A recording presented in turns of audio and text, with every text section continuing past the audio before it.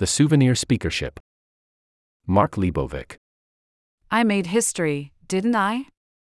Kevin McCarthy was saying Tuesday night, a few hours after he in fact did, by becoming the first Speaker of the House to ever be ousted from the job. History comes at you fast, and then it hurtles on. By yesterday morning, the race to replace him was fully in motion, even as the wooden Speaker of the House Kevin McCarthy sign still hung outside his old office. Washington loves a death watch, which is what McCarthy's speakership provided from its first wee hours. He always had a strong short-timer aura about him. The gavel looked like a toy hammer in McCarthy's hands, the way he held it up to show all of his friends when he was elected.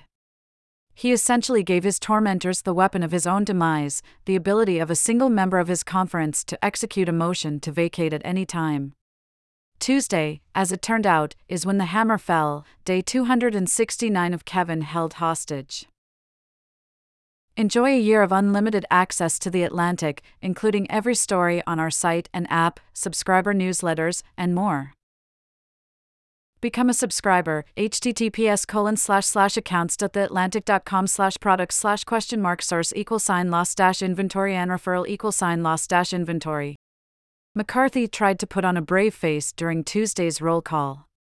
But he mostly looked dazed as the bad votes came in, sitting cross-legged and staring at the ground through the back and forth of floor speeches, some in support, some in derision. This Republican majority has exceeded all expectations, asserted Elise Stefanik of New York, queuing up an easy rejoinder from McCarthy's chief scourge, Matt Gaetz of Florida. If this House of Representatives has exceeded all expectations, then we definitely need higher expectations. Never miss a story. Start your subscription. Uncompromising quality. Enduring impact. Your support ensures a bright future for independent journalism.